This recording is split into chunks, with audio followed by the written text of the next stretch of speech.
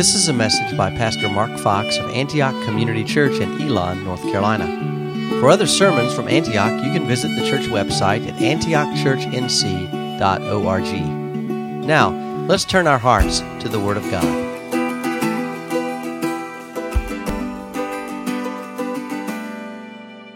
Our passage today is Genesis 21, 1 through 19. And let's read our word together. After these things, God tested Abraham and said to him, Abraham. And he said, Here I am. He said, Take your son, your only son Isaac, who you love, and go to the land of Moriah, and offer him there as a burnt offering on one of the mountains of which I should tell you. So Abraham rose early in the morning, saddled his donkey, and took two of his young men with him, and his son Isaac, and he cut the wood for the burnt offering, and arose and went to the place of which God had told him. On the third day, Abraham lifted up his eyes and saw the place from afar. Then Abraham said to his young men, Stay here with the donkey, and I and the boy will go over there and worship and come again to you. And Abraham took the wood of the burnt offering and laid on Isaac his son. And he took in his hand the fire and the knife. So they went both of them together. And Isaac said to his father, Abraham, My father. And he said, Here I am, my son. He said, Behold, the fire and the wood, but where is the lamb for the burnt offering? Abraham said, God will provide for himself the lamb for the burnt offering, my son. So they went both of them together. When they came to the place of which God had told him, Abraham built the altar there and laid the wood in order and bound Isaac, his son, and laid him on the altar on the top of the wood. Then Abraham reached out his hand and took the knife to slaughter his son. But the angel of the Lord called to him from heaven and said, Abraham, Abraham. And he said, Here I am. He said, Do not lay your hand on the boy or do anything to him, for now I know that you fear God, seeing you have not withheld your son, your only son, from me. And Abraham lifted up his eyes and looked, and behold, behind him was a ram caught in the thicket by the horns. And Abraham went and took the ram and offered it up in burning offering instead of his son.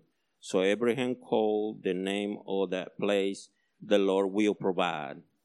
As it is said to this day, on the moment of the Lord it shall be provided. And the angel of the Lord called to Abraham a second time from heaven and said, By myself I have sworn, declares the Lord, because you have done this and have not withheld your son, your only son. I will surely bless you, and I will surely multiply your offspring as the stars of heaven and as the sand that is on the seashore. And your offering shall possess the gate of his enemies. And in your offering shall be named nations of the earth. Be blessed, because you have obeyed my voice. So Abraham returned to his young men, and they arose and went together to Beersheba. and Abraham lived at Beersheba. Amen. Welcome this morning. Thank you, Jesus, for reading for us, and Caleb and the worship team. So this is one of the most familiar stories in the Bible, right? And probably could stand alone as a literary masterpiece. It's a simple story. It's a story about a test given, the test accepted, the test passed. But on another level, it's an astounding study of obedience and faith and God's provision. So let's look at this story under three main points. God tests, Abraham obeys, and God provides. The passage starts with, after these things, God tested Abraham. After these things. We know what's come before, right? We've seen Abraham fail. We've seen Abraham grow in faith. And all of that is preparation for this moment of testing. You know, we can know for certain that God tests His people, each one of us. That's one thing we learn from this passage. God tests the faithfulness of His people. And He knows perfectly how to prepare us for those tests, right? He's got a big test coming down the road. You don't have to panic about the big test. He's going to take you through smaller tests to prepare you. All of you who are parents know you don't send your 2 or your 3-year-old out to mow the yard and weed eat it, right? They can't do it. They're physically not prepared to do something that taxing. But oh my goodness, don't wait till they're 10 or 12 years old before you ask them to do anything, right? I mean, a 3-year-old can go out and get the toys out of the yard. A 3-year-old can throw the rocks in the neighbor's yard, so he has to mow over them. I mean, come on. Teach your children to do these things. No, we have to start when they're young. And we know that obedience is the linchpin of discipleship, and it must start early. That's why when Paul wrote to the church in Ephesus, he addressed husbands, he addressed wives, he addressed fathers, and he addressed children. What does Ephesians 6:1 say? Children, what? Obey your parents in the Lord, for this is right. Well, you can't disciple a teenager unless you taught the 3-year-old to obey. And let's back it up to maybe 1 year old. 1 year old. Don't wait. Start early. That's what God does with us. That's what He did with Abraham. He didn't ask Abraham when He called him from Ur to sacrifice, what was precious to him, his wife or one of his father. God doesn't ask us to do that. He starts small. He says, take your son, your only son, Isaac, whom you love, and offer him as a burnt offering. This child of promise, God says, the one that you love, give him back to me as a sacrifice. Now, don't get this twisted, saints. Don't listen to modern criticism of Genesis. Modern criticism of just about anything in the Bible stinks. And it's man-centered, right? This is not a story about an abusive and a sadistic father who delights in watching his children do terrible things.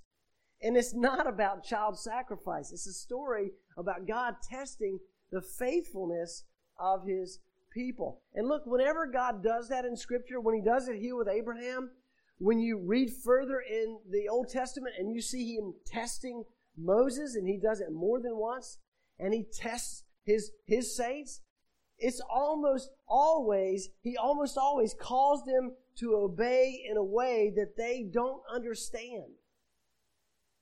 He asked them to do something that they don't understand. Hey, Joshua, take your men, march around that heavily fortified city that is just rife with soldiers and weaponry.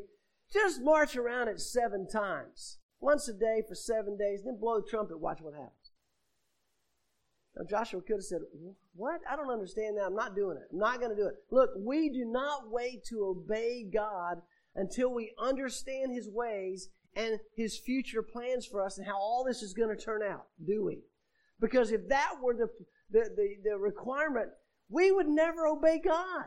If I have to understand exactly what this means and why you're asking me to do it and exactly what's going to happen and how are you going to make all this look good, I'm not going to do it because we'll never understand it. Why?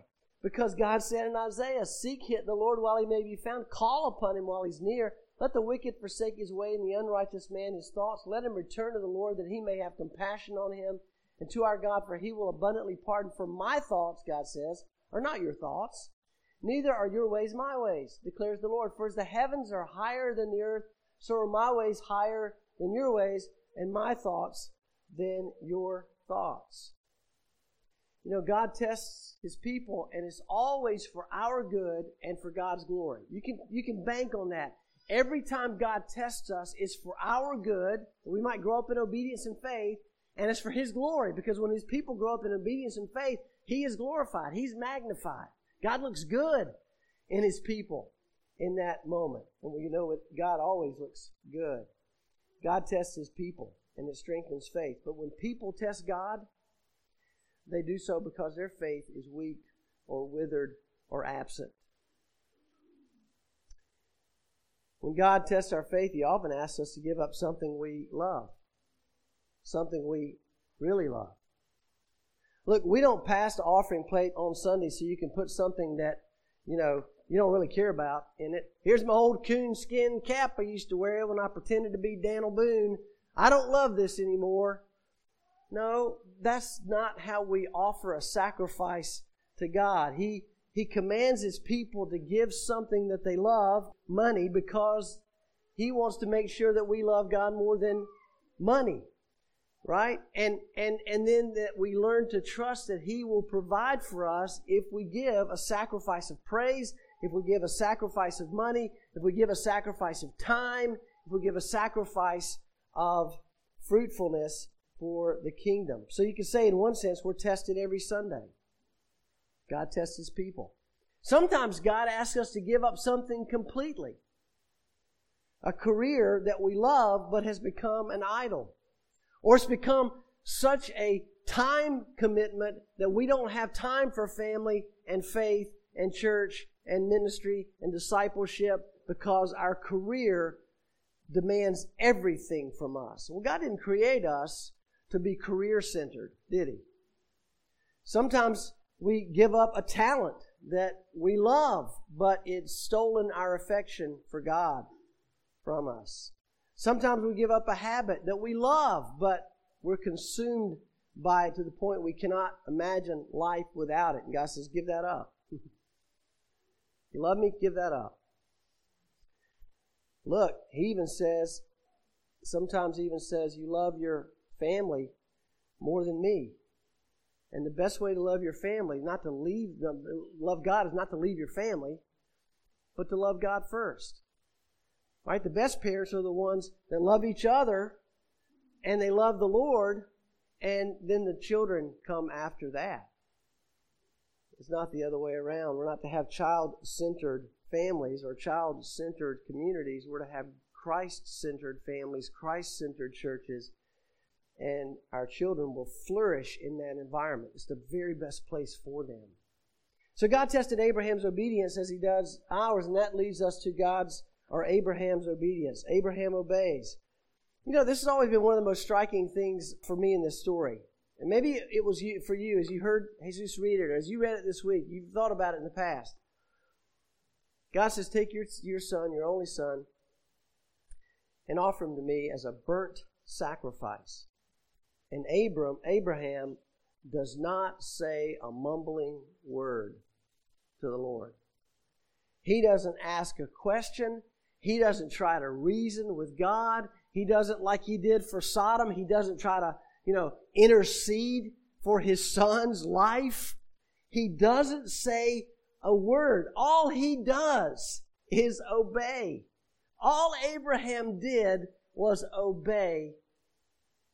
And he got up early in the morning, just as he did when he went to see Hagar and Ishmael off in the last chapter and to give them some water and provisions that he knew wouldn't last them long. But he got up early in the morning to send them into the desert because that was God's will. And he gets up early in the morning to get everything together and get all the people together who are going and start on this journey as God had commanded him. And it simply says that he went to the place of which God had told him. Now look, this was a 3-day journey north to the mountain where one day Solomon would build the temple. It's a 3-day walk. Derek Kidner calls this a protracted test and sustained obedience. Eugene Peterson's book, Remember A Long Walk in the Same Direction, he said obedience is a long walk in the same direction. And I wonder, as they walked along, maybe you wonder this too, as they walked along for 3 days, did they talk? They talk about the trip and where they're going and why they're going there. Abraham knew why he was going there. Isaac walking happily along just to be with his dad on a journey. That's cool, right? Sons like to go on journeys with their dad, but he had no idea what awaited him. Did they talk about it? Did Isaac see the agony on his father's face, or was it just a resolute face like Jesus set his flint to go to Jerusalem and Abraham set his face like flint to go to Moriah, even though what awaited him there was unspeakable? You know, I think Abraham must have believed with all his heart that God was going to raise Isaac from the dead. I mean, that's the only way I can understand him saying to the servants when he left the servants with the donkey and him and Isaac started up the hill, he said to them, I and the boy will go over there and worship and come again to you. And that's supported by Hebrews 11 that says he considered that God was able even to raise him from the dead. Now, read those last 3 words again. From the dead. Okay, Abraham believed, all right, if I slay my son as God has told me to do, and I offer him as a burnt offering to God as God has told me to do, God will surely raise him from the dead. But there's still the dead part. Abraham still has to kill his son, his only son, the son whom he loves. Can you imagine the agony of Abraham on this journey? Well, they got to the place at the bottom of the mountain where it's too steep for even the donkey to go up. And so he leaves the 2 servants with the donkey. And he says, we'll be back. And he takes the imagery here. It's powerful. He takes the wood that's going to be used for the burnt sacrifice and he lays it on his son Isaac. Just as Jesus was forced to take the crossbeam on his shoulders to carry up the hill to Golgotha. So the father Abraham carries the fire and the knife and they walk up together, the sacrifice and the one who would offer a sacrifice to God, his precious and only son of promise. And Isaac asked his father, where's the lamb for the offering? We forgot the lamb, Father. We should have brought a lamb. There's no lambs around here. We're in the middle of nowhere. Where's the lamb for the offering? And Abraham said, God will provide for himself the lamb, my son. This would become Abraham's lifelong message. This was the seminal event in Abraham's life where he learned better than anyone perhaps had learned up to that point, maybe Noah, that God will provide even in the most exigent of circumstances, even in the most extreme circumstances, God is able. And in fact, it will become the name of the place where he saw it happen with his own eyes. The Lord provides. God always has, even the greatest provision of them all. We know there'll be a substitute for Isaac, but there was no substitute for Jesus on the cross, was there? You know why? Because Jesus was the substitute, right? He was the substitute for us. He was God's only son, the son whom he loved. So Abraham built the altar, he laid the wood in place, and then he reached for the son he loved. And I can't imagine this moment when Isaac realizes for the first time, oh, I'm the sacrifice. With tears, perhaps, Abraham bound Isaac and laid him on the altar.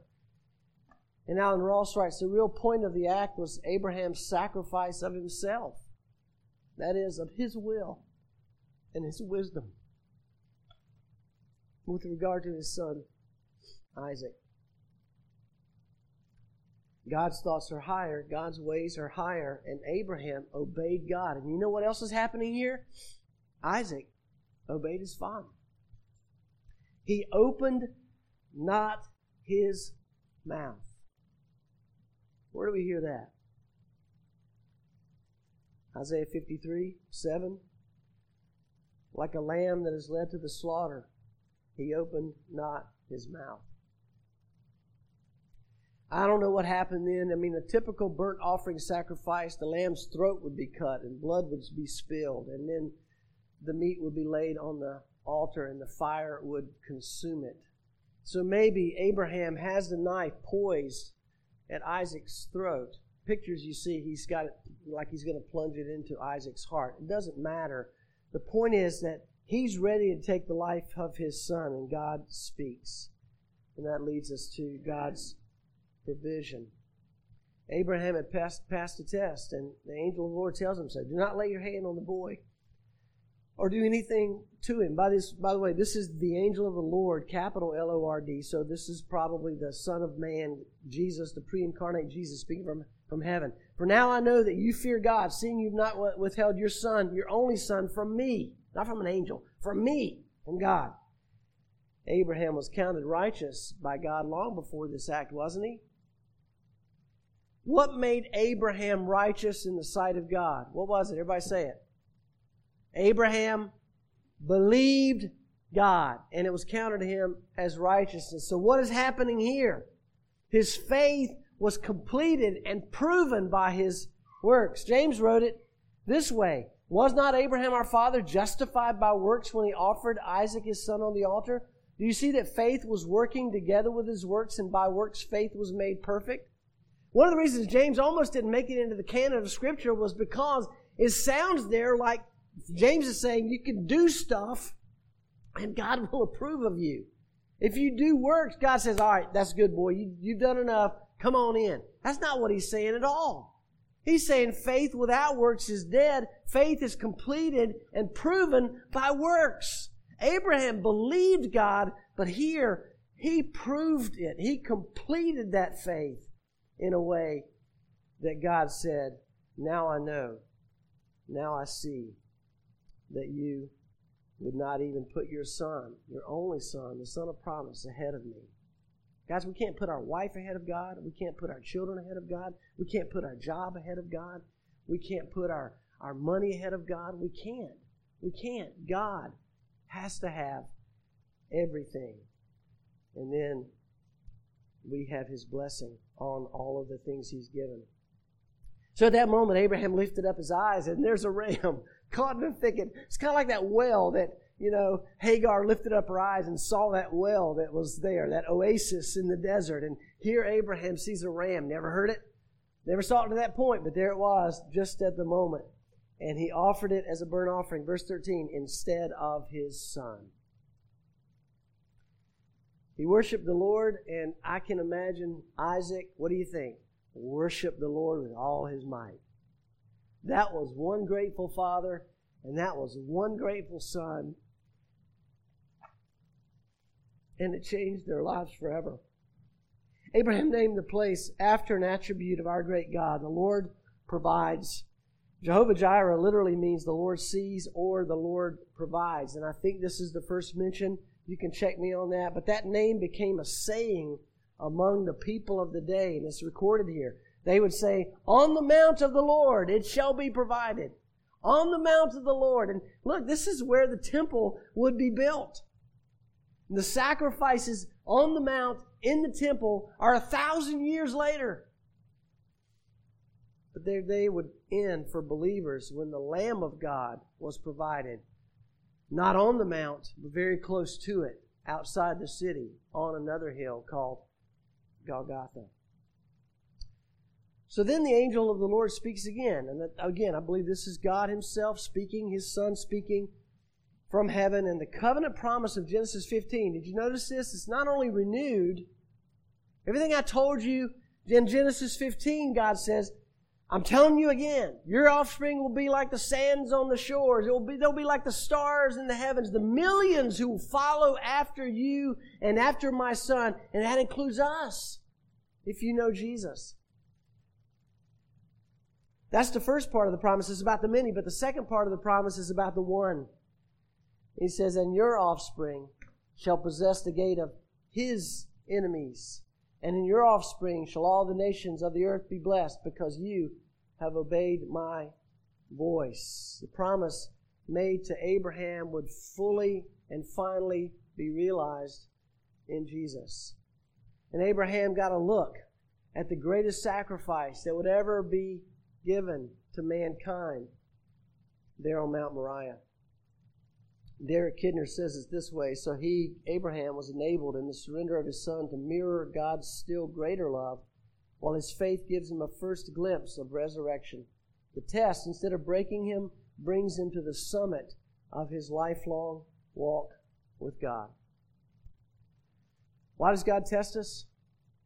Because we need to be tested to demonstrate our faithfulness to the Lord, to walk in obedience, because faith without works is dead. What can we take away from this story? Number one, God tests the faithfulness and obedience of His people by asking us to give Him the best that we have.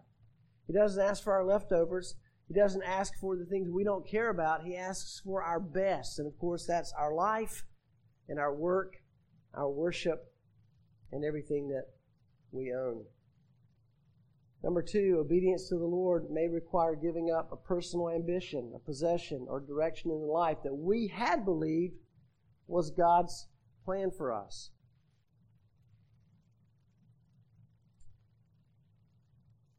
And we've all heard those testimonies of somebody that said, I thought God had called me to play football. And then in college, I was going to be drafted in the NFL. And then I had that torn ACL.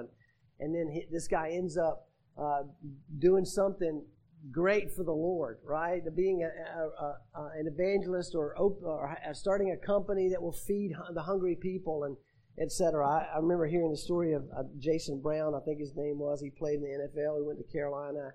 And now he has a big farm in North Carolina, and everything they raise on this farm, he gives to the hungry people in the state and other places.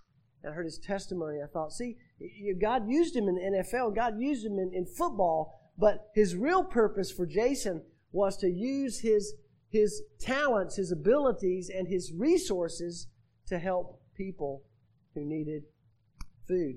Nathan's testimony today was a demonstration of that as well. Nathan obviously has a job. He's providing for his family, but God called him to something beyond that, where he could be a middleman, him and Julie, to help people who need his help. Number three, we can do that, obey the Lord with joy and without fear, because we know the Lord will provide. I mean, Abraham's going to live about, I don't know, how old is Isaac in this story? We're not told. Was he 10?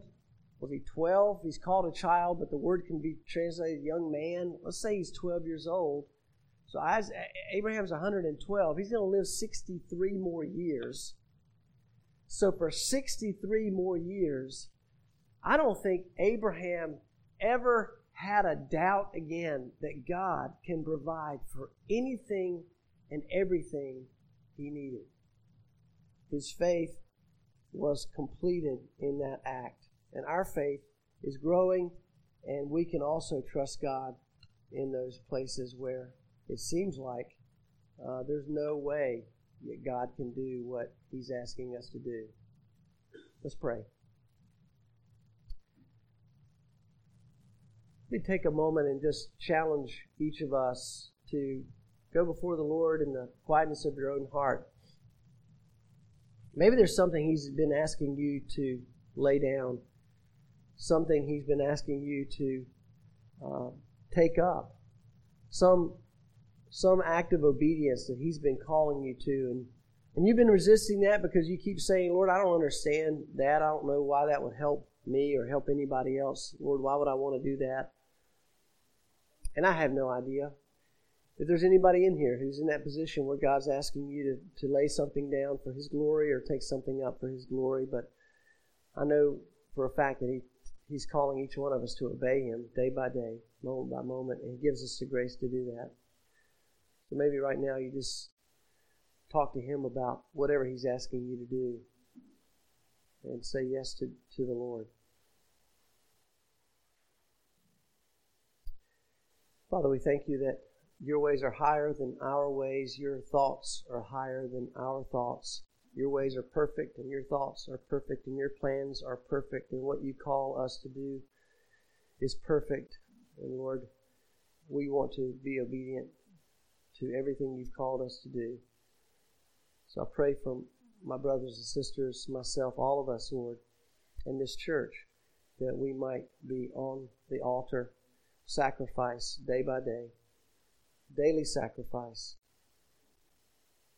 that we might be pleasing to you in everything we say and do, that you'd be glorified in it, and we would grow up in obedience. We pray this in Jesus' name. Amen. Thank you for listening to this message by Pastor Mark Fox of Antioch Community Church in Elon, North Carolina. Antioch meets every Sunday for worship at 10 o'clock a.m. at 1600 Powerline Road in Elon. You can download other messages by Pastor Fox at antiochchurch.cc. You can also learn how to order his books or subscribe to his blog at jmarkfox.com.